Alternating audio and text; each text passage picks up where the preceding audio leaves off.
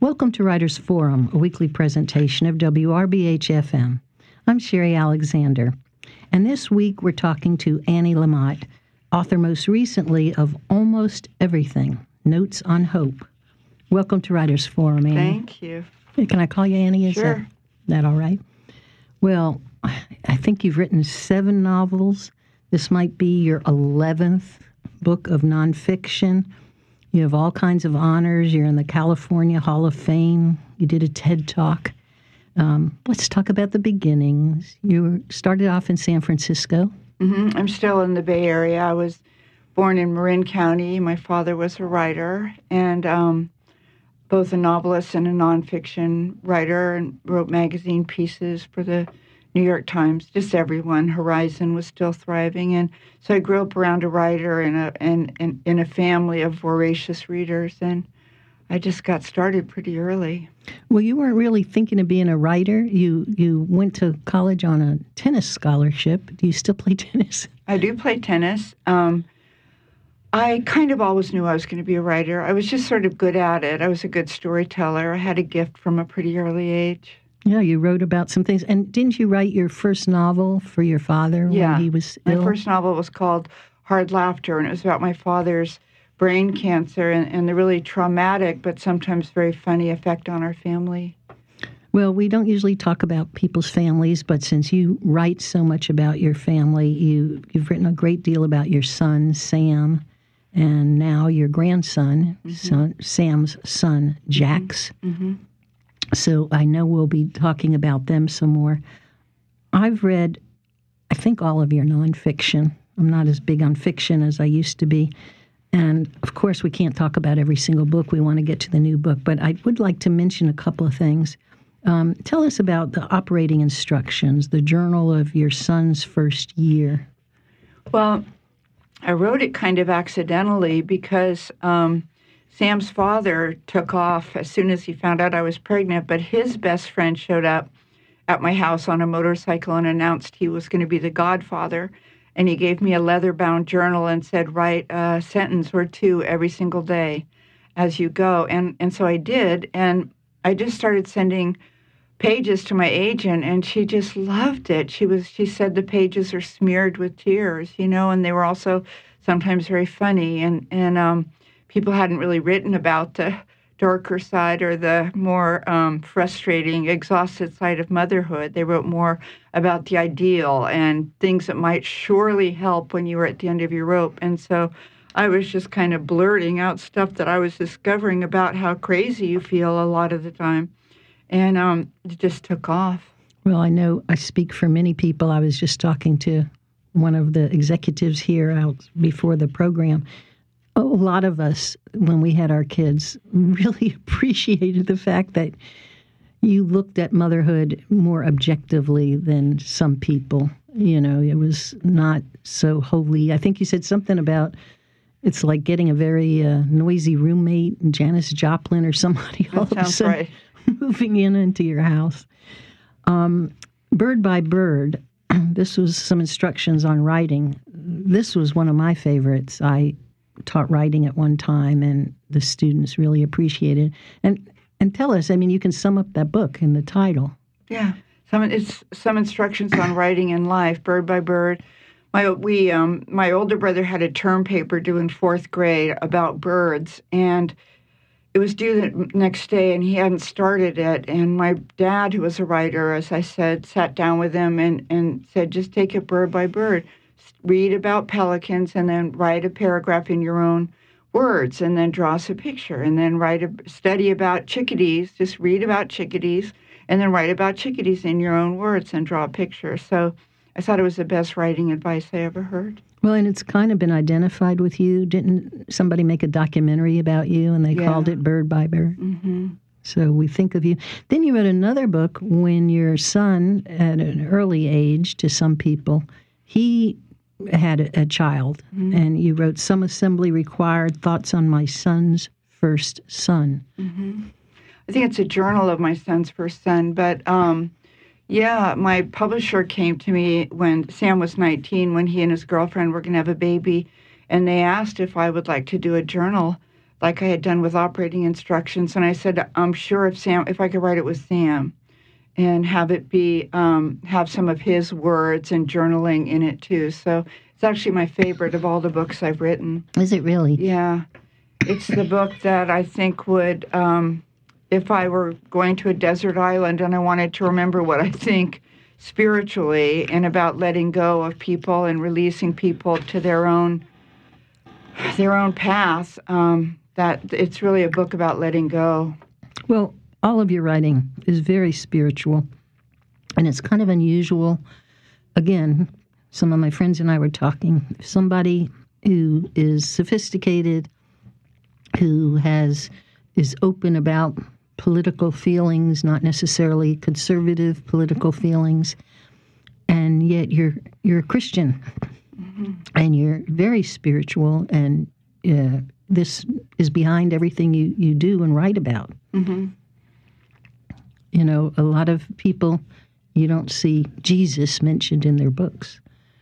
Oh, well, I know. People, especially in the works of people that are, left-wing, very progressive in their politics, which I am. So it's unusual, I guess, to hear about another kind of Christianity than the one that is so dominates America and so flagrant and so really fundamentalist and damaging. And I'm a Christian with really a devout commitment to my church and to God, as I understand God, but I'm also a political activist, so maybe that's a little unusual.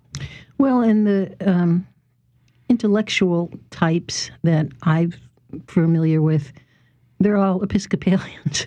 They're all Anglicans. They're all British in all but nationality. Mm-hmm. And they talk about the high church, and they talk about the rituals and the history, and you're not. You're talking about almost evangelical Christianity.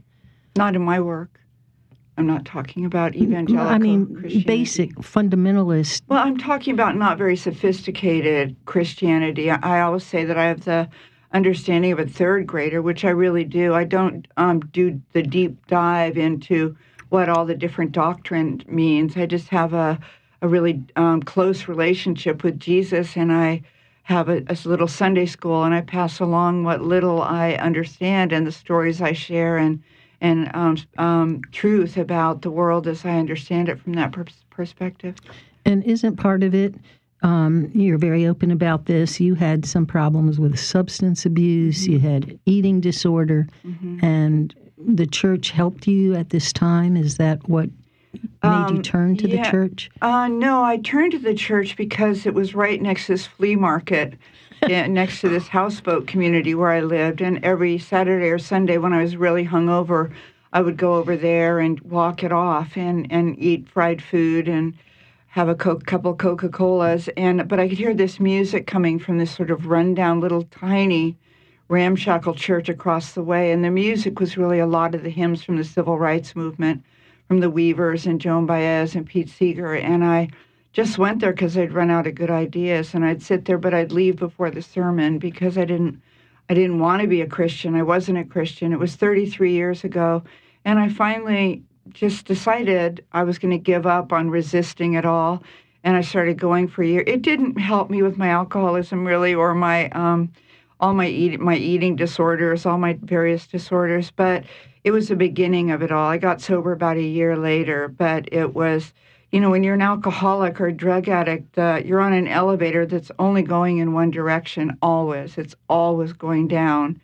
And I kind of kept drinking as long as I could. I just loved it. It was really about my community and my profession as a writer and an intellectual. And then I couldn't do it anymore. I was just too sick, and I asked someone who was sober to help me. Well, so many writers are alcoholics. Yeah. Mm-hmm. I mean, the history of this country is sprinkled with... That's right. Mostly men. It's not women, too. Everyone. Dorothy Parker, I was going to say. All writers are... the myth was that you were supposed to be, or that somehow writing was helpful to the creative spirit and the release of from this deep place inside of you of this imaginative and deep and hard-fought wisdom and images that were stored inside of you, that alcohol facilitated the release of that and the crafting of that. And it was just a crock. It was never true then. I was so afraid when I got sober, which was in 86, that I wouldn't be able to write again. And I wrote so much better. I mean, it's like having your windows washed. And it took a while. I mean, to start writing well that weekend took actually months and months and months, probably closer to a year, before I had confidence again, because alcohol gives you confidence and it takes away your inhibitions. But probably 8-9 months later, I started writing what was my first sober book, which was a novel called All New People. The church that you write about is a little Presbyterian church. Mm-hmm. It's near your home? No, it's half an hour away. It was near where I used to go. Oh, where you used to be. It's a tiny little church. But you stayed with that particular church? Still there, yeah. Where I guess we can mention this. You've put on your website and on Twitter that you're engaged, and you're very handsome and tall.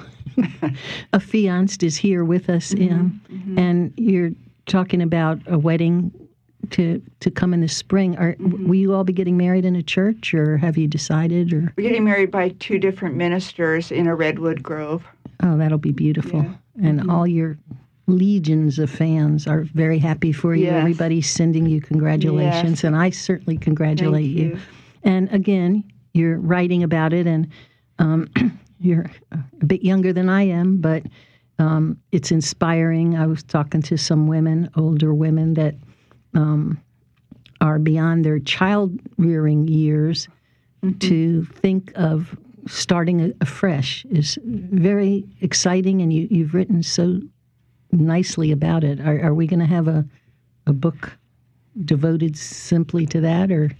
I don't know. I always feel that this is the last book. I felt that Hallelujah Anyway, which was a book about mercy that came out a year ago, April, a year and a half ago now.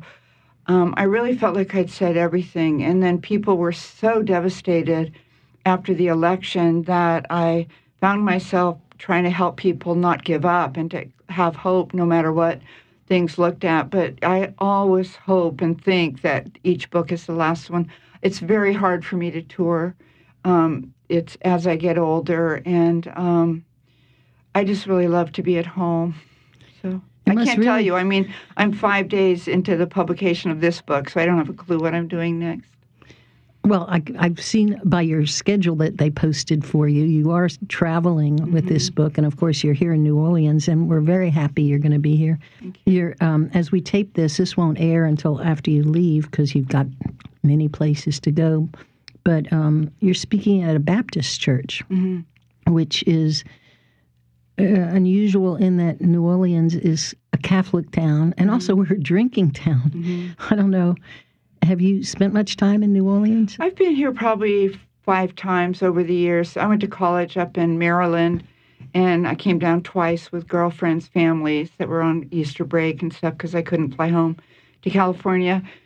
And it's hard. I love New Orleans. I mean, I don't care what. I love to be in churches. The bookstores tend to do events off-site so they can fit more people in, and I'm happy in any church. The church I go to is actually very Baptist in its nature, although it's part of the Presbyterian Church. Well, this is, of course, the St. Charles Avenue Baptist Church. So St. Charles Avenue is it's uptown in every sense of the word, geographically and in every way. We look at uptown churches as a little more concerned with books than some of the downtown churches, which there's a lot of singing in the Baptist church, and you like church music. I do. I love to sing, and I love gospel music, and I love the old hymns. Some people feel that the music gets to them when maybe the preaching doesn't, that the music gets into you. That's why I went in the beginning, that first year before I was sober, was I love the music, and nothing gets deeper into us than music. I have to agree. Well, let's talk about the new book, Almost Everything, Notes on Hope. Now, you wrote this. This is to your grandson that your son Sam, his name is Jax, your grandson. What is he, 9 or 10 now? He's 9 now. and your niece. And Clara. It's very, there's echoes of your TED Talk, Yeah. which is sort of sums up, I mean, what you've been saying for, 30 or 40 years now, and all your writing, some of the highlights of it. And I was very interested in, at the beginning, you said there's two things you know. One is that you've seen miracles, and one that you sometimes felt like jumping off the roof. Uh-huh. Tell us about that and what you learned about that feeling. Well, I noticed from a very early age that I was drawn to windows in skyscrapers, and that it just became became a habit that when I was high up, I would peer down below and I'd think about jumping. I actually don't have clinical depression, and I wouldn't say I have suicidal ideation, but other people, upon hearing that I think about jumping out of high places, might say I do. But I just, like a lot of really sensitive children, found it kind of hard to be here. And schoolyards can be brutal, and children can be beasts. And I just had this curious thing, and then I started working with a therapist about it 20 years ago, and he helped me, first of all, understand that it was very common that people think a lot about if they're tired or depressed or overwhelmed, they think about turning the wheel of their cars into oncoming trucks, just casually, without really there being any chance of doing it. And everyone I know has had that experience. And my policy is that I don't write about stuff until I assume they're pretty universal and that a lot of people will understand this strange feeling that comes over us. And so I wrote about the healing from that and the acceptance of that, how I live with it. And didn't a minister say to you something like, you were saying the feelings that you had, and he said something like, well, who doesn't? Right, yeah. And that made a big difference in your life. Broke a trance about it for me, yeah.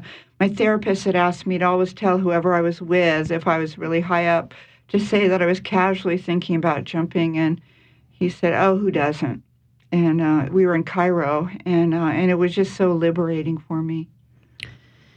Now, but you've also seen miracles. Mm-hmm. You said, do you want to describe some of the miracles, or well, have you written about them specifically? Me getting sober was a miracle because I didn't want to. I don't like to be around groups of people, which most people who get sober find a group of other sober people to learn from and support one another.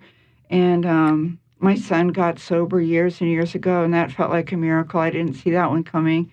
And I've seen a lot of people in our church have been diagnosed with terminal illnesses and given very, very little chance of living more than 6 months, who were here 10 years later. And a lot of that seemed like it was related to their faith and their prayerfulness because the doctors didn't see it. And I've seen a lot of people heal and live for a very, very long time after being told they weren't going to.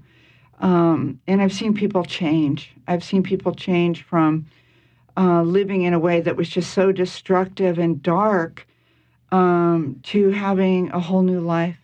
I feel like I got a whole new life in 1986. Or, look at George Wallace repenting at the end, or Lee Atwater coming out and confessing and asking to be forgiven, absolved and forgiven. So that seems like a miracle to me. George Wallace, oh my God. I remember, I'm so old, I remember covering his campaign. Yeah, I remember it too. And you also say everything's a paradox. Mm-hmm. You use as a metaphor, well, light is a wave in a particle, Mm-hmm. but that we have to accept that things aren't just good or bad or black or white. Mm-hmm. That or one thing or the other, that they're often a mix, and that if we're positive we know one thing for sure, it's probably true that the opposite belief or theory is true or holds some kind of really transformational particles of truth.